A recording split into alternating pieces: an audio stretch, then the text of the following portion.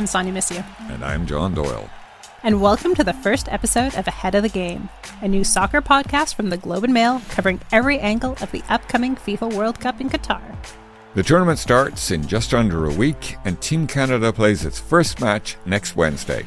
So, think of today's episode as a primer for everything you need to know before the World Cup starts, whether you're a casual fan or you're someone who lives for the game. We'll also talk about Team Canada's road to Qatar, their prospects heading into their first World Cup in 36 years, and preview their first match against an elite Belgian squad. For a large part of the Canadian sports watching population, this is going to be the most excited about soccer that they've been. But for John and I, well, we've been diehard fans for a very long time. I remember the first time we met, Sonja. I had heard from you by email. You were doing some research into the theatre of soccer supporters, the songs, the chants, the uniforms, the whole dynamic of being a soccer supporter. That interested me as a topic. We got together in a bar and we spent probably far too long just talking about soccer. And from that, a friendship was born, and we have met and talked about soccer many, many times. For me, this podcast is new, but punditry about soccer isn't. I have played the game since I was 10 years old in Ireland, when soccer was the least popular game in the country. But somehow, to the great credit of the newspaper that employs me, I was an arts critic who was sent away to cover a World Cup in 2002 and simply write about it as a writer, as a visitor, as a fan. And since then, I've covered multiple World Cups, multiple Euros. I've been to the most extraordinary places in the world and seen the most extraordinary sights, mainly on the field, as players score goals and fans celebrate, and every World Cup is special to me. John, I have a little bit of an opposite way of getting into soccer. Growing up, I wasn't allowed to play because my father was such a diehard fan that if we did not perform well on the pitch, he probably would not have taken us home that day. But I fell in love with the game, and I fell in love with it, as you kind of mentioned, from an academic point of view. So a lot of my master's work was in fan culture and supporter culture and hooliganism and ultras and how people consume soccer. And that's where I come from, a lot of my standpoints of how is this game on the pitch being consumed by the fans. And from this, I've had, my own sort of little career where I've interviewed everyone from Mario Balotelli to Sepp Blatter and gotten pretty negative answers from both of them, to be completely honest. And now we're here, across from a table, discussing the sport. We'll be coming to your feeds after every Canadian game, after every knockout round, and of course, after the final, telling our thoughts, feelings, hopes, and dreams of what's going on the pitch. After the break, we'll look ahead to the upcoming tournament, the host country, what to expect from the group stage, and the beginning of this World Cup.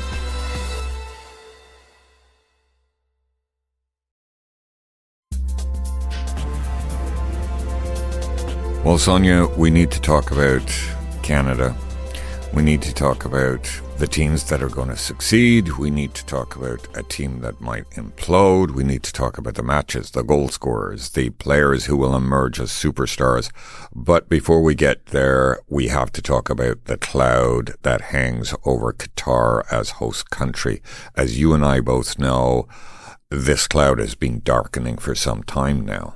For sure. And to just sort of summarize those controversies that are surrounding Qatar, kind of breaking it down into two buckets. Number one, the bid and how we kind of got there, and then what happened leading up to the opening games. So essentially, Qatar won the bid after paying FIFA's officials lots and lots of money. That's probably the simplest way to put it. Because of the conditions in Qatar, this is the first time the World Cup has been moved to a winter schedule. That in itself is fairly controversial because a lot of players are mid-season right now. So they've already been playing for months on end and now are expected to play in a World Cup. Qatar was not necessarily a soccer nation ahead of time, which means there was a lot of construction to build infrastructure for this tournament. Stadiums, hotels, being able to get to places. And in order to do that, a lot of migrant workers who had come in to help with that construction A lot of them have passed away under horrible conditions that aren't being recognized by FIFA and have been told to be covered up. Additionally, too, it's how we now look at nations going forward of hosting football tournaments or soccer tournaments. It's who gets the bids? Is it places that should be holding them because they have the infrastructure in place, because they have the tourism in place, because they have the travel in place? Or is it going to the highest bidder? It's whoever can afford to pay at the time, and then we'll worry about the details later. And what does that mean to the future of football in general? Fair point, Sonja, and I know you to be a very fair-minded person. But I think we also have to acknowledge that there is another perspective on this.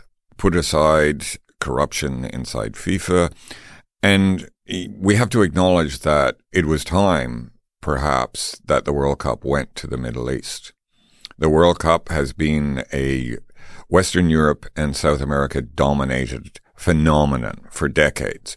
There was controversy when the World Cup in '94 was awarded to the USA. Definitely not a soccer country. There was controversy when it went to Asia. I can sense the other perspective too, which is people in the Middle East and in Muslim countries saying, "Why are you ganging up on us? It was our turn." Absolutely. And I think there are Middle Eastern countries that have a soccer culture, that have a soccer nation, that are more deserving to host. The USA is a great point because a lot of people were surprised when they won the bid. And from that, a soccer nation was born. A few years later, MLS happened. The women's team grew. The men's team is now growing even more.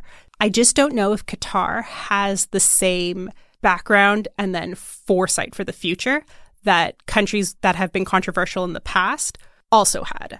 I think, and I hope you'll agree that at a certain point we acknowledge the controversy. We look to the principles involved and how they have been undermined by this decision to have Qatar host the tournament. But there's a point where we stop and we just wish everybody involved the best.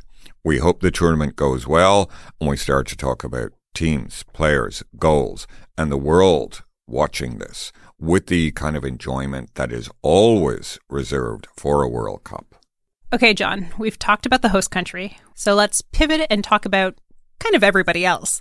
The last 4 World Cups have been won by Western European teams, as we all know, but this year there's been a bigger focus on South American teams, specifically Brazil and Argentina, whether it's just the casual fan talking about them more, people recognizing or calling out their squads a little bit more, or even the bookies, slating them to win.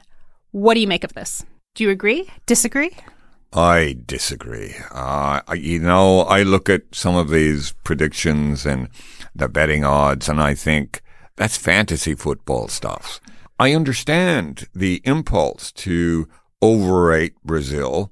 I think Brazil is always overrated going into a World Cup, in part because nobody pays that much close attention to Brazil from a North American perspective, from a European perspective, before the World Cup. They sort of cruise into it.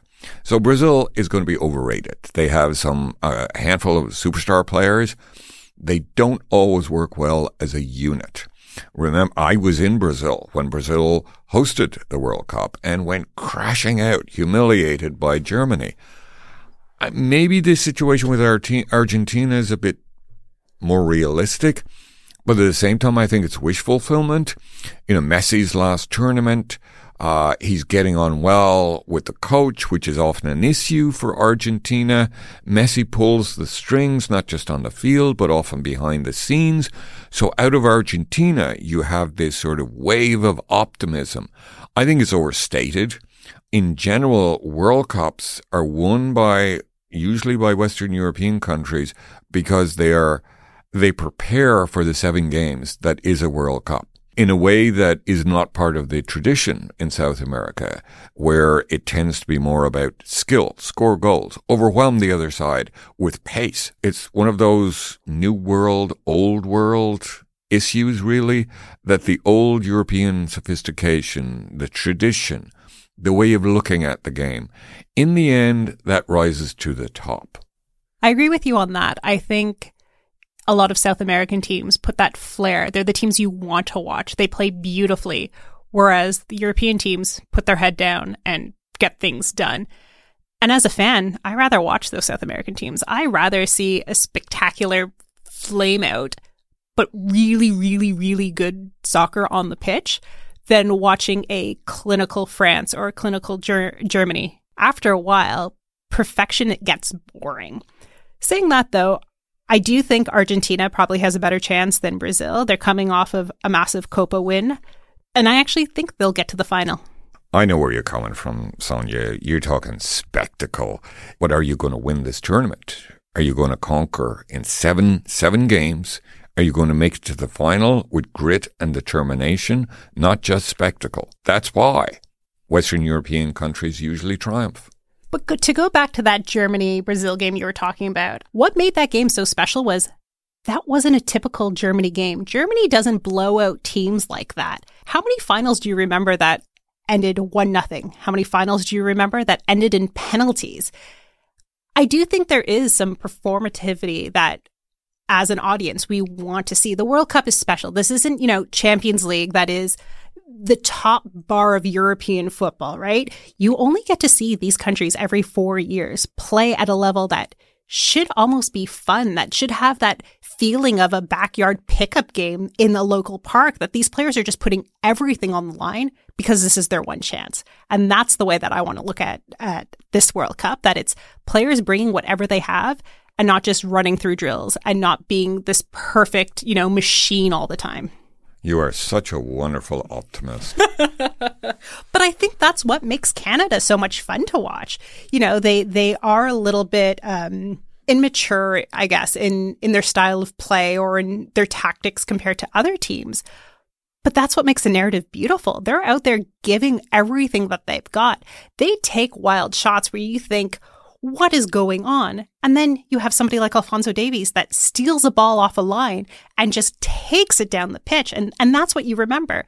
9 times out of 10, a player would not make that decision because they're worried about the ball going out and resetting the whole entire play. But he's just going for it because he can. And I think that's what's wonderful about moments in the World Cup, those little tiny imperfections that really change and twist soccer on their head because we're not used to it. Well, I say yes, all hail Alphonso Davies. But at a World Cup, you know as well as I do, sometimes it comes down to a match that is being ground out and comes down to penalties. Next up, we're going to dive more into Team Canada. We'll speak to Telelatino's Camila Gonzalez about Canada's road to the World Cup, the reason for this team's recent success, and what the squad is up against in the group stage. Camila Gonzalez will be familiar to many listeners from hosting Serie A games from Italy on TLN, but she's also the producer of the remarkable new documentary Heart of Goal, The Rise of Canadian Soccer. It's a thriller, you might say, about Canada's journey to this World Cup and a wise, often funny look back at what has changed since Canada qualified all those years ago in 1986. Here's our conversation. Hi, Camila. Hi, John. To begin, Heart of Goal, The Rise of Canadian Soccer, the documentary was a risky undertaking. You and your director, your crew, did not know what was going to happen. When did you become a believer in this team? Was there a particular match, a moment from the last 4 years that you look back on and say, that's when everything felt different? So we were planning a soccer documentary for a while. It was a few years, but it wasn't until I'd say last year, around September 2021, that I went to a match at BMO and I saw the entire crowd, red and white. And I remember looking around and saying, I've never seen this before. I've never seen this much passion surrounding our men's national team. I think a big moment was obviously that Panama game with Alphonso Davies' goal. The crowd goes wild, and at that moment, you know that the Canadian national team is sitting on gold. You know that they can do this. Now, as the whole world knows at this point, it's been 36 years since Canada played, the men's team played in a World Cup tournament. Having done the documentary and spent so much time with the team, the background, why do you think it took so long? I don't think Canada was ready for soccer back in 1986. I think it was too new. It was too fresh. The players were semi-pros. I mean, some of the players were playing futsal or they didn't even have a team. They had to have a real job rather than playing soccer. And so the atmosphere of the sport in 1986, it just wasn't ready to make the impact that it is now. And as you know, we needed years and years of development and of leagues that came out and later failed, and of, broadcasters getting involved and immigrants coming together and growing the sport. I think now you've got this perfect storm. You've got the perfect combination with the MLS, with the academies, with the current talent that we have, with, social media and Alphonso Davies and how he has millions of followers on YouTube and Instagram, and it's bringing together this crowd of people to support the sport that I think it's destiny. It's destiny. And I think we've got such a talented team, and it's exciting to see them qualify for 2022 rather than just go into 2026. I think it gives them, a lot more credibility on the world stage. And I just think that in 1986, it was a different world. Canada was hockey. Canada was baseball. Canada didn't care for soccer until now. Well, you've mentioned some important names there, but there's one name we have to talk about. So when John Herdman took over as the Canada men's coach a few years ago, Canada was ranked 94th in the world and 10th in the North and Central America region. How much has his leadership meant to the Canadian men's ascendance on the world stage? I would say everything. Every single person that I have spoken to on both the men's and women's team, they attribute almost everything to John Herdman's mentality. He's sort of this enigma. He's this legend. He has this way of making people believe in themselves in a way that you don't think is possible. And it's unique because you wouldn't really see a women's coach being transitioned into men's coach in any other country. It's unheard of. But Canada Soccer had so much faith in his program, in his mindset, in his coaching abilities that they've hired him on for this incredible project. And now the men are going to Qatar. Every player that I've spoken to says they would run through a brick wall for him. They say that he can convince you of anything, that he can make you tick, that he knows how to make you play better, and that he is the reason that we're sat here, that Canadian soccer is where it is. And I'm just so excited to see what he can pull off in Qatar, because I have a lot of faith. Now, you mentioned legends, and let's say Alphonso Davies and Jonathan David have almost become household names in Canada over the last couple of years. But your documentary concentrates on the story of Jonathan Osorio, and he becomes representative of the whole story about Canadian soccer. So why him? Why Osorio? I think there were two main elements that were important in choosing Osorio to be our main character. The first one was practicality. I mean, we needed someone who we could access his family. We could speak to him on a regular basis. And while Davies and David are great players, like you've mentioned, they're in Europe. And so it's a bit harder as a small independent broadcaster to get your crew to go back and forth to Germany and to France. Of course, I would love that. But having Osorio here in Toronto, it was a huge bonus. And the other thing about Jonathan Osorio is that his story is very unique because he represents everything that is Canadian soccer. You know, his family immigrated here 50 years ago. His grandparents had to make so many sacrifices for his family, his parents, and now him growing up through the ranks of Brampton, playing in Toronto, moving to Uruguay, like every element that you can imagine, every hardship that a young soccer player has to go through, he represented that. And so for me, it was an easy choice that he had to be someone that young kids could look at and see themselves in him. For you, when Canada is playing at its absolute best, what are the things you notice most? Like, what's really clicking with this team? What's its strength? I honestly think that our biggest strength is our attack, 100%. I mean, you have players like David, players like Laren, players like Tajon Buchanan that are absolutely world class. And I know I'm a bit biased, but I do think that Osorio is incredible in the midfield. I think he's underrated beyond words. I mean, we saw against the Uruguay match when he wasn't playing, there was a creativity that was missing in the midfield. And I think that he does bring a lot of power to our team. As you know, our defense is a little rocky at times, and I think that's where we're going to struggle looking forward to Qatar. But the biggest thing that I think clicks with the Canadian men's national team more than any other team I've seen play is their brotherhood. It's the mindset that they have, and I think this also goes back to John Herdman. I think that they play as a unit. The only players that could realistically on their own make a difference is David or Davies. Everyone else, they rely on each other. And it's that brotherhood, it's that click that they have. And you can see it. When they're playing, when they're in that mindset that they can take on anything.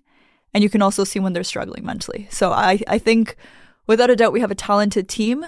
But when you're going to a World Cup, when you're going to play against these teams that have history, I think mindset is when we're going to stand out.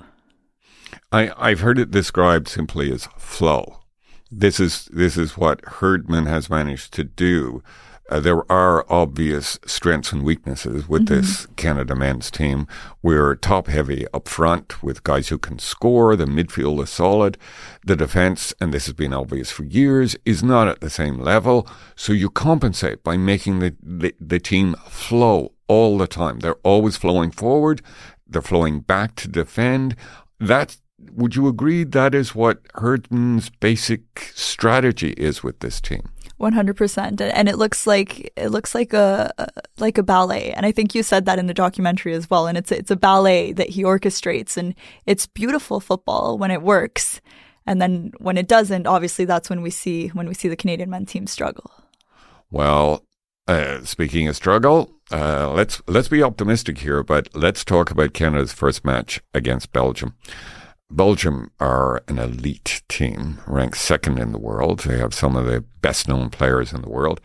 There is also, of course, in advance, this sense that the window is closing for this, golden generation of Belgian players like Hazard and Lukaku.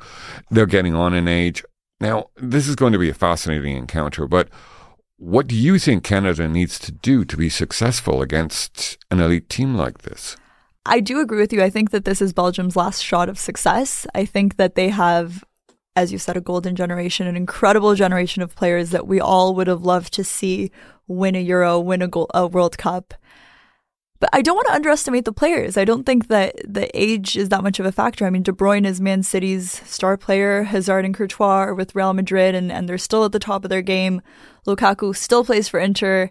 I think they're going to have a tough challenge, but I think that Canada just needs to work on the mental game because we have a really great squad. We know what can happen in 90 minutes, which is absolutely anything. I mean, soccer is one of the most unpredictable games in the world, especially in a World Cup. We've seen worse upsets than Canada potentially tying or beating Belgium. And we saw it in 1986 when our team of semi-pros and non-professional soccer players put a really, really hard game against France with the likes of Platini.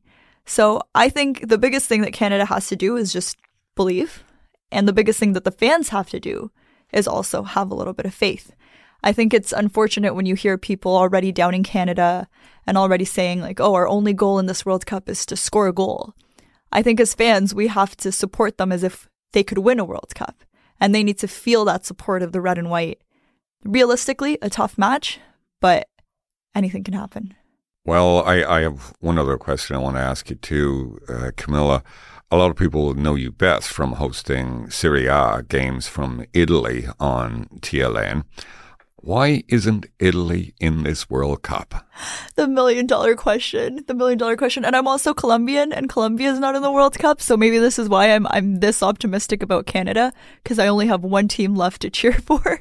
But Italy's tough because I don't think they should have gone to playoffs. I don't think they should have had to face off against North Macedonia to get to the World Cup. And I don't think they should have underestimated North Macedonia. But I think the biggest problem with Italy is it's their development system. I mean, you'll rarely see a young Italian player playing in Serie A.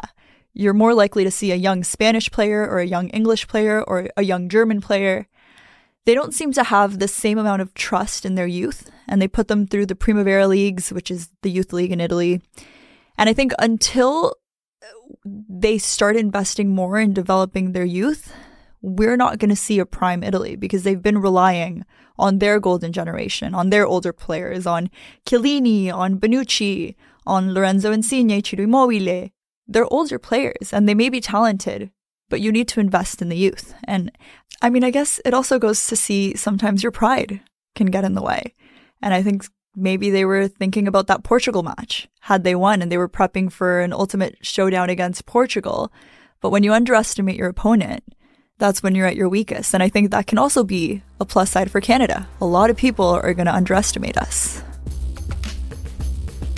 Thanks so much, Camila, for coming on the podcast. Okay, Sonja, this tournament is different for everybody here in this room, for everybody listening, for the entire country. Canada is there.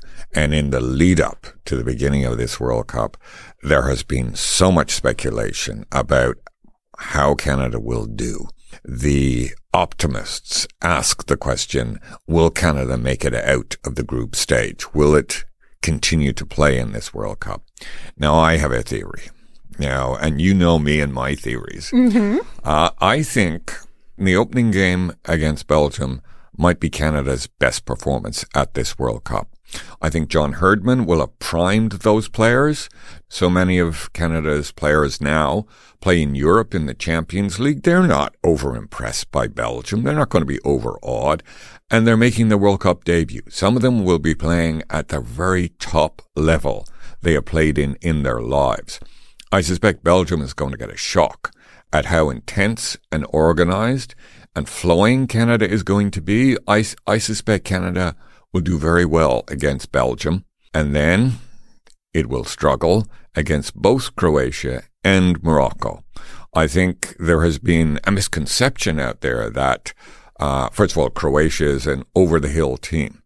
Even if some of the players are reaching the end of their careers, Croatia is notorious for its tactical sophistication.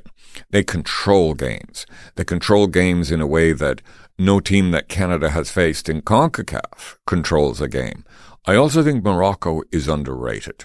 It's a young team. They're hungry. Morocco is one of those countries that has wanted to host the World Cup. There's an intense soccer culture there and an intense pride. Canada's best bet for a good result and scoring goals is against Belgium. What do you say? John, this might be the first time I've ever agreed with you. I think everybody is looking at Belgium. And, you know, if you're not somebody who watches soccer quite often, Belgium is a powerhouse on the international stage. They have players who are fantastic, world class. They are a team that, unlike Canada, is used to this pressure. They are used to this world stage. They played a Euro, maybe not successfully, but they played a European Cup competition not too long ago. So, you know, this team is excellent. They are primed. However, in Canada's favor, this is the first match. Belgium does not have to prove anything, and Canada really does. Canada has to come out swinging. I think it's important to say, you know, Belgium is ranked number 2 in the world, but Belgium hasn't won anything. They haven't won a Euro. They haven't won a World Cup. They have a long list of great results, which pushes them close to the top of the rankings. But I still stick by one of my principles in entering a World Cup, whether I'm watching it at home or I'm going off with my laptop to cover the tournament. As soon as the whistle blows on the first game, the rankings go out the window. They don't really matter. They never matter, John. The FIFA rankings are completely useless. I'm glad you said that. Oh my God, we're agreeing on several things here at the same time. What matters often is the dynamic on the training ground before the game, the dynamic in the dressing room. Now, all of this is unknown to us. We will never really know what's going on inside the dressing room before the players come out, or we don't know who might be feuding with who, or who might be upset about something. That is happening in the lead up to a World Cup. I suspect Belgium might be ripe for one of those situations where it is not gelling together as a great team. There are great individual players. Even the casual fan will know names like Lukaku, De Bruyne, some of the biggest players on the biggest teams in Europe. But do not be overawed by Belgium, and I don't think Canada, the team, will be either.